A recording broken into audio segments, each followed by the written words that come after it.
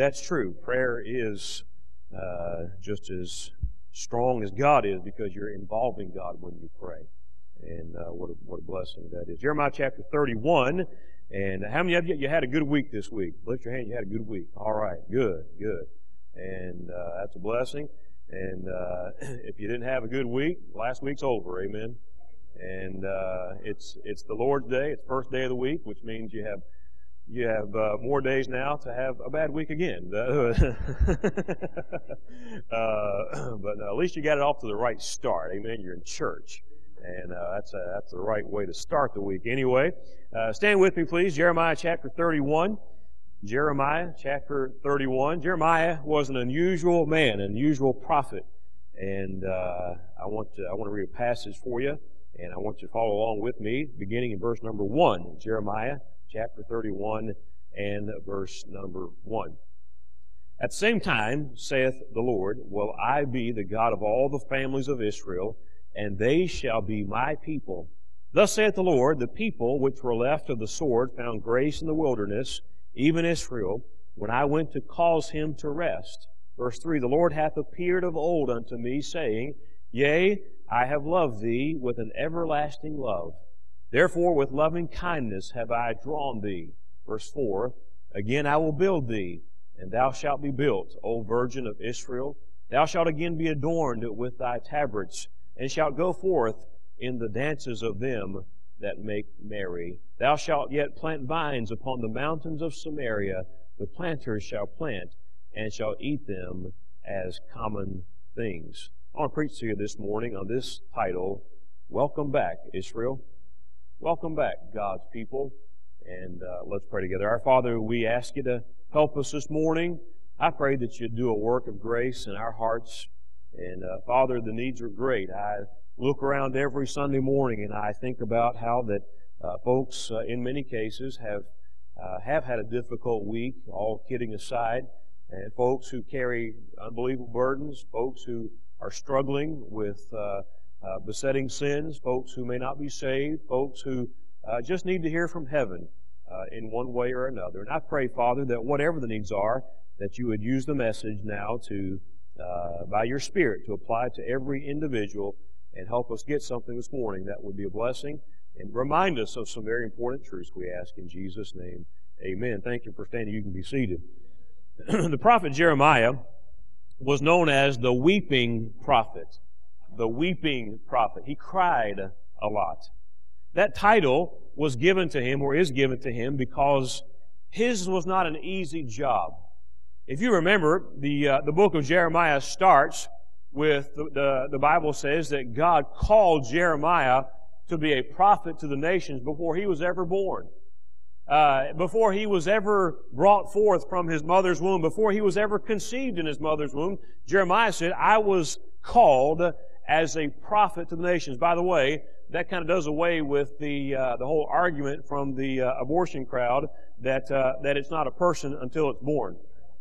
All right? No. If God had a plan for Jeremiah, and he was called to be a prophet before he was ever born, before he was conceived in his mother's womb, he was a man of God, a prophet to the nations. The nation of Israel, during Jeremiah's lifetime, was, of course, long before Jeremiah's lifetime, rather, had been divided into two parts. The northern kingdom, also called Israel, and the southern kingdom, which was sometimes referred to as Judah. And, of course, this happened long before Jeremiah's time, but by the time this passage was written, the northern kingdom had already been taken into captivity by the Assyrian Empire. And Jeremiah had been called of God to preach judgment to the nation of Israel and to the land of Judah because God's judgment was going to come because of their sin. And by the way, sin always brings judgment. Always has, always will. Sin, when it is finished, bringeth forth death. And it's true as a corporate body, as a nation. It's also true of you as an individual. Sin always brings judgment. And Jeremiah was called of God to be a prophet to warn God's people of the judgment that was to come if they did not get right with Him. The judgment that Jeremiah pronounced on God's people was heartbreaking to him. It wasn't something that he was joyful about. It wasn't something that he looked forward to. That's why Jeremiah was the weeping prophet. That's why he was moved to tears when he thought about the sins of God's people, when he thought about the 400 plus years where God's people rejected the Sabbath days and so on, and all those sins that would ultimately bring God's judgment upon the land. Jeremiah wept a bucket of tears over what had happened to Israel in their being taken captivity by Assyria and what was about to happen to Judah.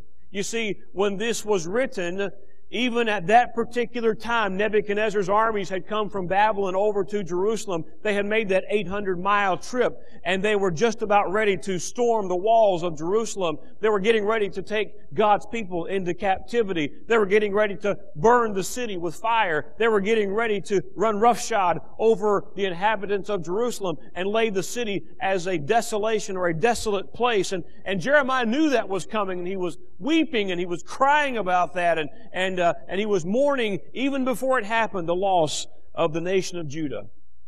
By the way, the sins of our nation ought to break our hearts.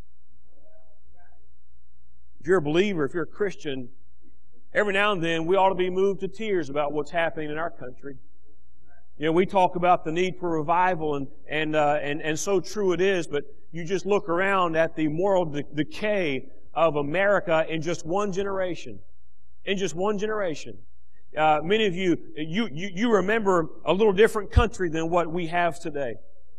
You remember a little bit of a different climate, a little different atmosphere in the United States of America in decades gone by.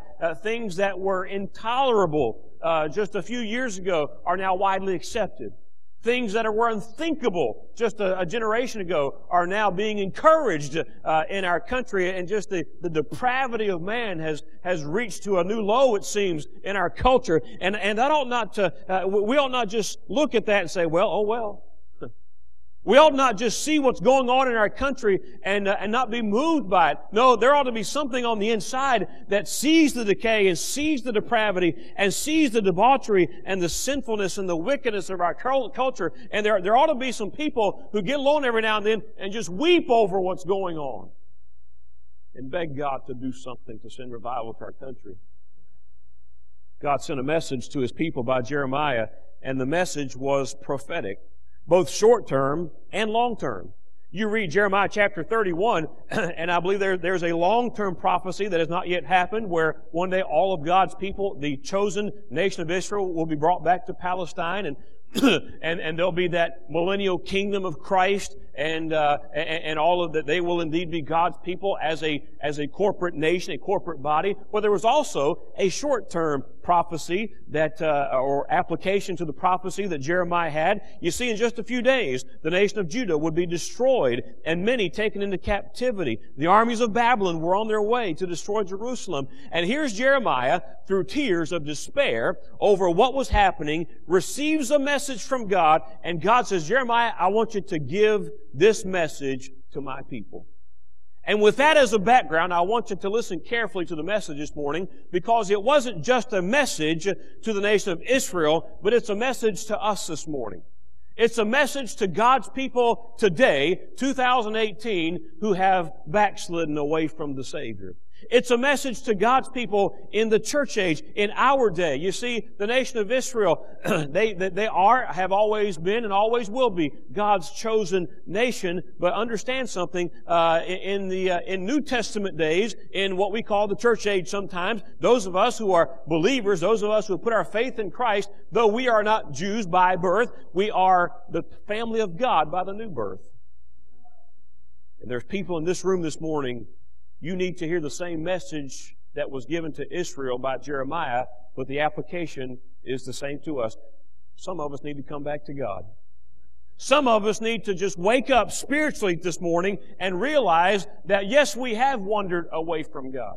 Yes, we have chosen our own way. And in some cases, we have become selfish and self-willed, and we have rejected God. Even as Christian people, we have lost fellowship with Him. And the message this morning is simply this: why don't you come back?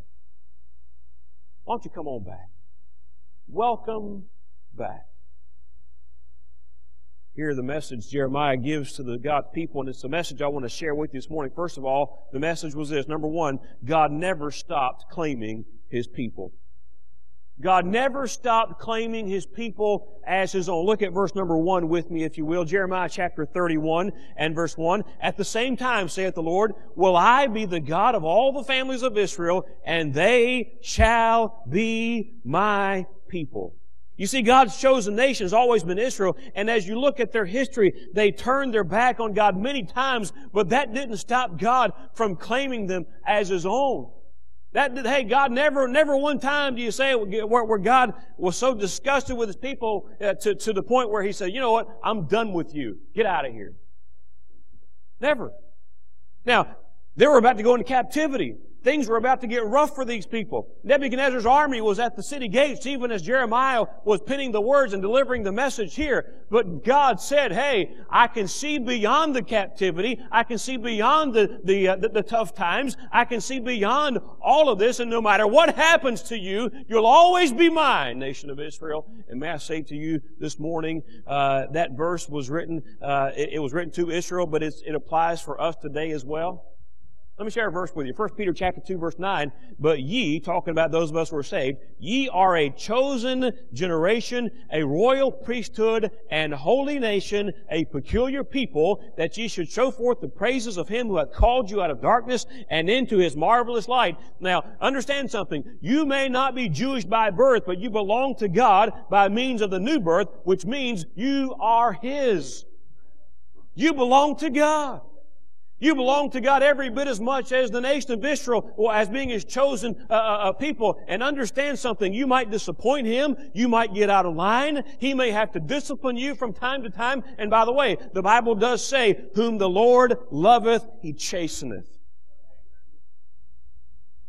A lot of parents in here this morning. You know exactly what I'm talking about. You don't discipline your kids because you don't love them. Quite the opposite is true. You discipline your children because you love them. They belong to you. And let me say this. God said, you will never ever cease to be one of mine. That's the attitude every parent has toward their children, or ought to. You know, I was corrected the other night. I said we had 4 kids. We actually have 5. But anyway, if you weren't here a couple Sunday nights ago, the pastor had brain fade. Okay, forgive me. But anyway, God gave my wife and I 5 wonderful children. And they may disappoint us. They may get in trouble.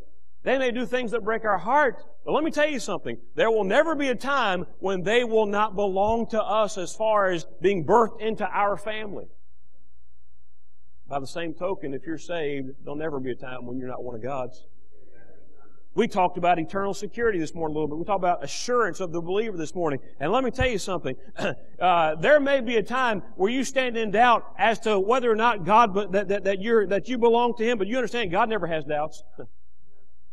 God never has doubts. Hey, the moment that you trust Jesus Christ as your Savior, you are born into the family of God, and you may disappoint Him. You may make Him mad every now and then. I want to ask you how many of you parents your kid ever makes you mad. And you're thinking, oh, let me count the ways. The question is not, have they ever made you mad? The question is, how many times has it happened today? But no, that's part of parenting. That's part of that parent-child relationship. But let me say this. Whatever your child does that disappoints you, that brings tears to your eyes, that discourages you even, hey, there'll never be a time when they don't belong to you. As far as their birth is concerned. The Bible says, whom the Lord loveth, He chasteneth. There'll never be a time when you don't belong to God. Never be a time when you don't belong to God. I want you to see the second message that God gives to Jeremiah. Not only did God never stop claiming them as His own, number 2, God never stopped caring for them.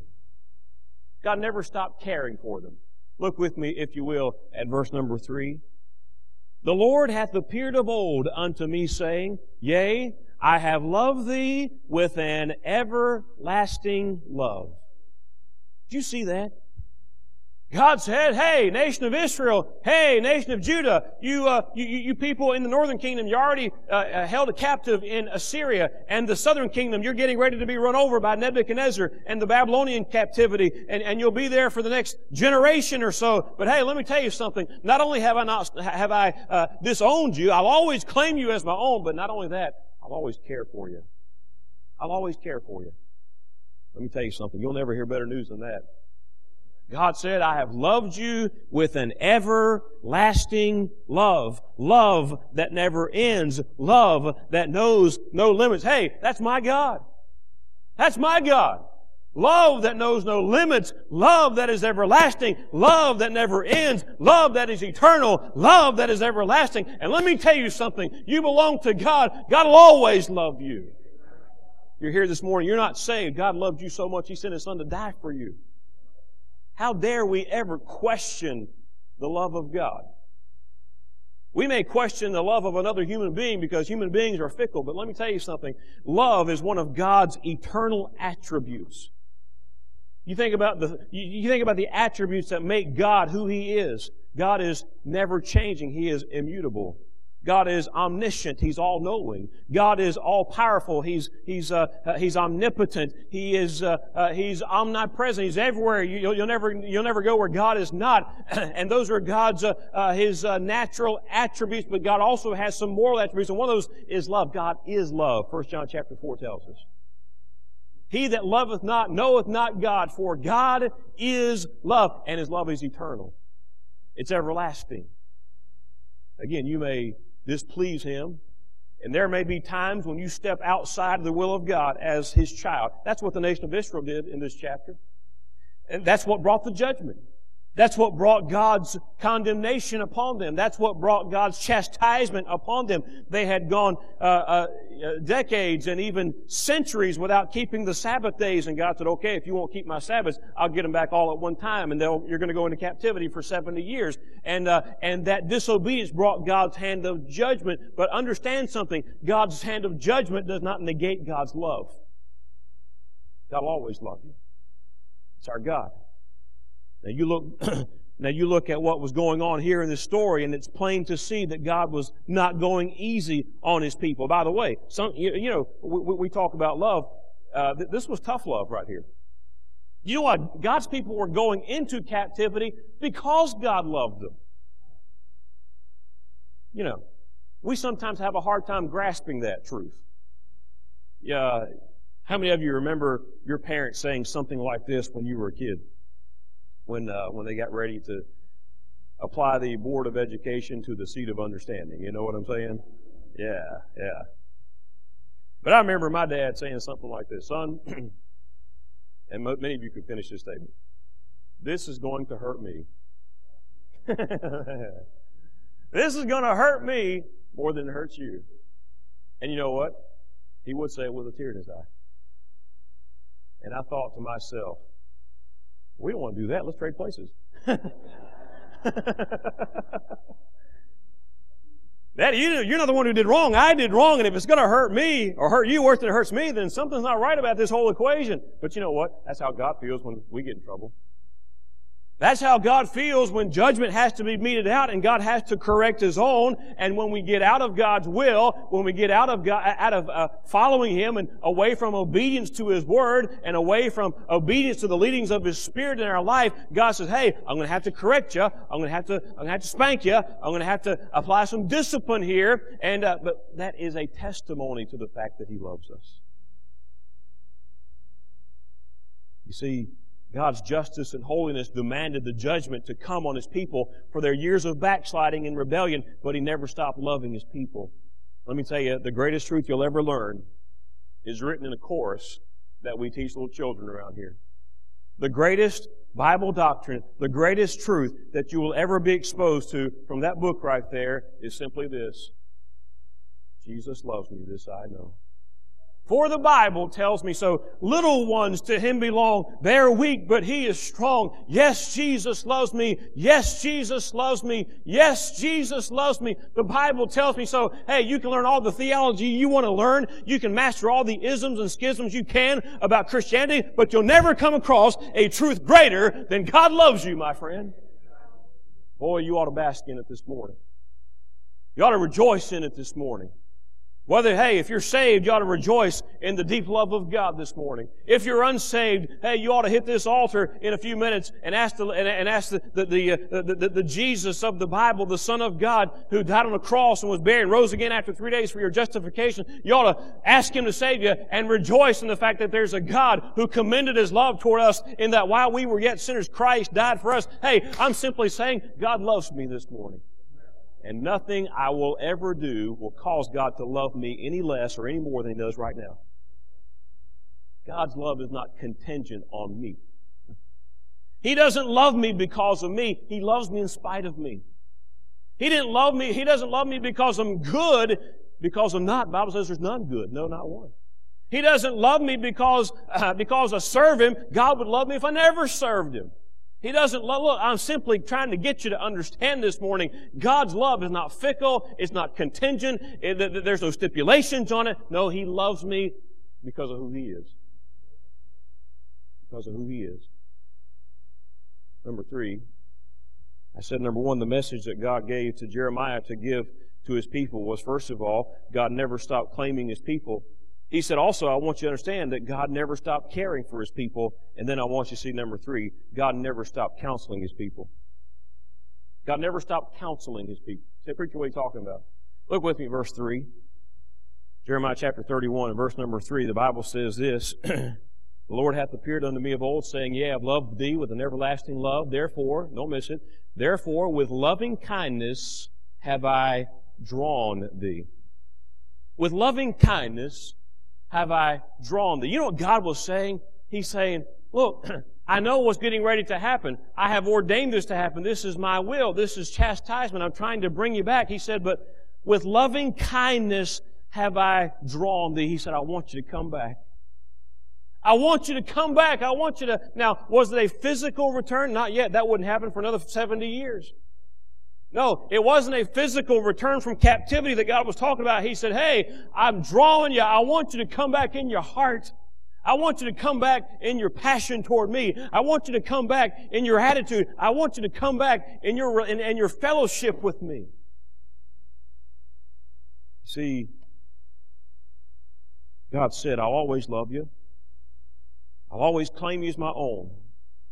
That won't keep the judgment away, but in captivity, I'm going to help you through the dark days. Don't miss this. God never stopped helping, counseling, drawing His people. You see, He said to His people, we're going to go through the tough times together. How wonderful is that? We're going to go through this captivity, even though it is ordained of me because of your backsliding. Even though the captivity is something that you brought upon yourself, it was a self-inflicted wound. God said, you're going to go through some tough times, and it was of your own choosing, but the good news is, we're going to go through it together. We're going to get through it together. God could have said, you got yourself in this mess, just do the best you can, and I'll see you come the end of captivity. He didn't say that. God didn't say, hey, you went 490 years and you didn't keep my Sabbaths. You killed my prophets. You went out to the groves and you worshiped Baal and the gods of the groves, and you went into idolatry and you went into debauchery and you went into all kinds of moral decay and depravity. Just enough with you. Get out of here, and I'll see you when you're done paying your penance. That's not what He said. He said, you're going to go into captivity. I'm going to spank you. I'm going to judge you for what you did, but I'm going to go through it with you. I'm going to help you. What a God we serve. What a wonderful God we serve. You read the books of Daniel and Esther. Both of those books were written while God's people were in captivity. Daniel was a prophet in captivity. Esther, you read the story about how God provided for His people toward the end of their Babylonian captivity, and God kept His word. God said, hey, I'm going to go through it with you. If you're going through it this morning, God wants to help you. Let's apply it to where we are, shall we? If you're going through a tough time right now, God wants to help you. Let me stop and say this. Even if what you're facing is self-inflicted. You see, there are folks in this room this morning, your problem may be self-inflicted. It may be that what you're going through is a direct result of your disobedience to God. It may be that what you're facing this morning is a byproduct of a time in your life when you withdrew yourself from the will of God. You quit reading your Bible. You became unfaithful to church, or you went through a time where you rebelled against God's commandments and God's statutes and God's judgments, and basically you said, God, I'll do my own thing. Thank you very much. And because of that, like I said, like the Bible says, sin always brings judgments. And you may be going through some self-inflicted trials and judgments this morning, but hey, understand this. God wants you back. He wants you back. He says, hey, why don't we go through this together? Why don't you let me help you? God says, you as a Christian may be backslidden and out of fellowship with your God, and God wants to counsel you this morning and to bring you through it. You say, preacher, how do I get through it? By the way, God wants you to, He wants you to excel in captivity. Say, preacher, what are you talking about? God wants you not only to go through the tough times, but He wants you to flourish in the tough times. You say, preacher, how do I do that? Very simple. You take God's counsel. You take God's counsel. Yeah, how do I do that? Well, He counsels us through His Word. He counsels us through His Spirit. Look, if you're saved, we talked about it in Sunday school this morning, you got the Holy Spirit of God living inside of you. And the Holy Spirit, in the lesson this morning, we talked about the fact the Holy Spirit gives me the assurance of my salvation. He bears witness with my spirit that I belong to God. But not only that, the Holy Spirit of God is there to help you through tough times. He's there to teach you the Word of God. He's there to lead you and guide you into all truth, the Bible says. Hey, you don't have to go, whatever it is you're going through this morning, whether it's self-inflicted, whether it's just part of life, the ups and downs of life, the valleys that we all go through every now and then. Hey, why don't you decide, I'm going to go through them with God's counsel. Hey, look, when you're going through a hard time, can I give you just a good piece of advice? That's the worst time to ditch church. Here's what we do. Preacher, I'm just really having a hard time, so I think I'm just going to stay away from church for a while. That's brilliant. I'm just really struggling spiritually, preacher. I think I'm just going to stay out of church for a while. That's kind of like saying, you know what? I'm physically not well at all. You know what I think I'm going to do? Avoid the hospital. Stay away from my doctor. Why is that? Because I don't feel good. It doesn't make any sense. No. If you're not feeling well physically, if you're struggling physically, hey, you get help. You get medical help. You see a doctor. You go to the hospital. You do something to help your physical condition. But the same is true with your spiritual condition. If you're struggling this morning, hey, go to where God can use some people and some institutions and His Word and His Spirit to help you through the valley, to help you through the tough times. God said, I want to counsel my people. He never stopped counseling them. In 70 years of captivity, God was with them. In 70 years of captivity there in Babylon, you read about it in Daniel, where Daniel purposed in his heart that he would not defile himself and so forth, and the 3 Hebrew children, and there was a remnant of people over there who, though they were in captivity, they still had the presence of God. Last thing this morning, we'll be done. He never stopped constructing them. First of all, He never stopped claiming them. He never stopped caring for them. He never stopped counseling them. And finally this morning, God never stopped constructing His people. Look with me through verse 4. Jeremiah chapter 31, verse 4. Again, I will build thee, and thou shalt be built, O Virgin of Israel, and thou shalt again be adorned with thy tabrets, and shalt go forth in the dances of them that make merry. Again, this passage is prophetical in the short term and the long term. He said, one day, I'm going to bring you back from Babylon. One day, the nation of Israel will prosper like never before. And that part of the prophecy has yet to be fulfilled as far as the Israel in the millennial kingdom. But understand something. It's true for all of us right now as well. God's not finished with you. God is not done with you. Don't you ever get this idea that somehow, because of what you have done, or because of where you have been, or because of what circumstances you're under right now, that somehow God is finished with you. There's one way to know when God is finished with you. It's called you don't have a pulse anymore. Okay? If you have a pulse this morning, raise your hand. Okay.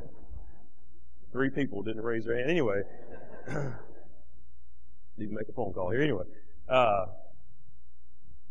If you're breathing God's air and you have a heartbeat this morning, God's got something for you. He's interested in rebuilding you. God's the master builder. This week we're going to bring these kids into Vacation Bible School Monday night and Tuesday night and Wednesday night. And the theme is Kids Under Construction. I love that theme. Kids Under Construction. You know what? God wants to build people.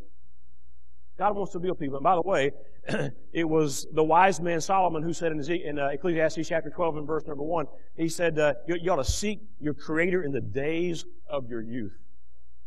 God wants to build these children. You say, preacher, it's just a bunch of kids. What are you talking about, just a bunch of kids? Hey, do you know how much potential is going to be in this room Monday, Tuesday, and Wednesday night?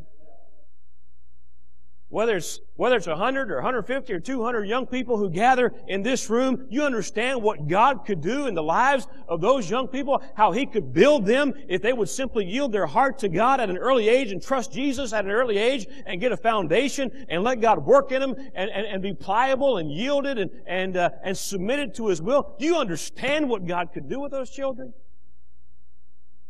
I've got a better question for you. Do you know what God could do with you? You say, preacher, I'm not a child anymore. Much of my life has already been spent. Much of my life has already been lived. Much of my life is already in the history books, and I've got more in the rearview mirror of life than I have in front of me. Well, hey, it doesn't matter how much you have in front of you versus how much you have behind you. There's a God in heaven who said to His people, I want to build you again. I want to build you again. The same God of heaven who said, I'm never going to stop claiming you. You'll always be mine. The same God that said, hey, I've loved you with an everlasting love. I'll never stop caring for you. The same God that said, hey, I've drawn you. Hey, let me counsel you through this tough time. He comes to you this morning and He says, hey, let me build you again. Oh, let's start all over. Let's lay the foundation. The foundation's there. It's never been removed. If you're saved, the Bible says that Jesus Christ is the chief cornerstone of your life. And hey, if you've got Christ, you got a cornerstone, you got a foundation that can be built upon by God Almighty. Why don't you just come back to God and say, God, can I start over? You know, God specializes in reconstruction projects. I'm glad He does. I'm glad He does. When I was a kid, one Christmas I got some Lincoln Logs. How many of you ever played with Lincoln Logs? Amen. And Lincoln Logs and Legos. And I'd build stuff, and I got a little sister who's 3 or 4 years younger than I am. And about the time I got those Lincoln Logs or those Legos, her favorite pastime was to come and destroy what I had created. Boy, that made me mad. I'm sorry, righteously indignant. And we would have words or worse. But you know what? Hey, if it's torn down, it's torn down. All you have to do, the only thing you can do is start over. And every now and then it's good for all of us to go to God. And I'm thankful for 1 John 1:9 where He said if we confess our sins, He's faithful. He's just to forgive us our sins and to cleanse us from all unrighteousness. And hey, beyond that, you know what God says? You want to start over? You want to start over? Hey, you want to start building again? Hey, I don't care. I do not care if you are 174 years old in here this morning. If you got a breath to breathe, God wants to rebuild something in your life. He wants to start over. The issue is, the question is not, can God start over? The question is, will you allow God to start over? Will you allow it? You say, preacher, I'm a Christian. I've blown it. I strayed away from the will of God for my life. God wants to use you again. You say, preacher, I've really messed up. You don't understand what I've done. Don't understand the depth of my straying away from the Lord. You don't know how far I've gone. I may not, but He does. If I know that Bible, He said, come now, let us reason together, saith the Lord. Though your sins be as scarlet, they shall be as white as snow. Though they be red like crimson, they shall be as wool. God said, hey, why don't we just start over again? God wants to use you again. God wants to restore you to fellowship with Him again. Oh, you have to get on board with Him to see that happen. You've got to get your heart right with Him and in tune with Him. You've got to confess and forsake the sins and the filth that's come between you and your God. Hey, I'm talking to saved people right now. I'm talking to people, you're saved, you're on your way to heaven, but you strayed away from God. I love the song, I've wandered far away from God. Now I'm coming home. The paths of sin too long I've trod. Lord, I'm coming home. Coming home, coming home, never more to roam. Open wide thine arms of love. And that's exactly what He says here right there. He said, hey, I've loved you with an everlasting love. You belong to me. You're my child. Do you think that God loves you any less than you love your own physical flesh and blood? I promise you, He loves you more. He loves you more. He said, I've loved thee, counseled thee. I'll always claim you as my own. He said, I want to reconstruct you. I want to rebuild if you'll let Him. It's up to you, though. You have to be willing to say, God, here I am.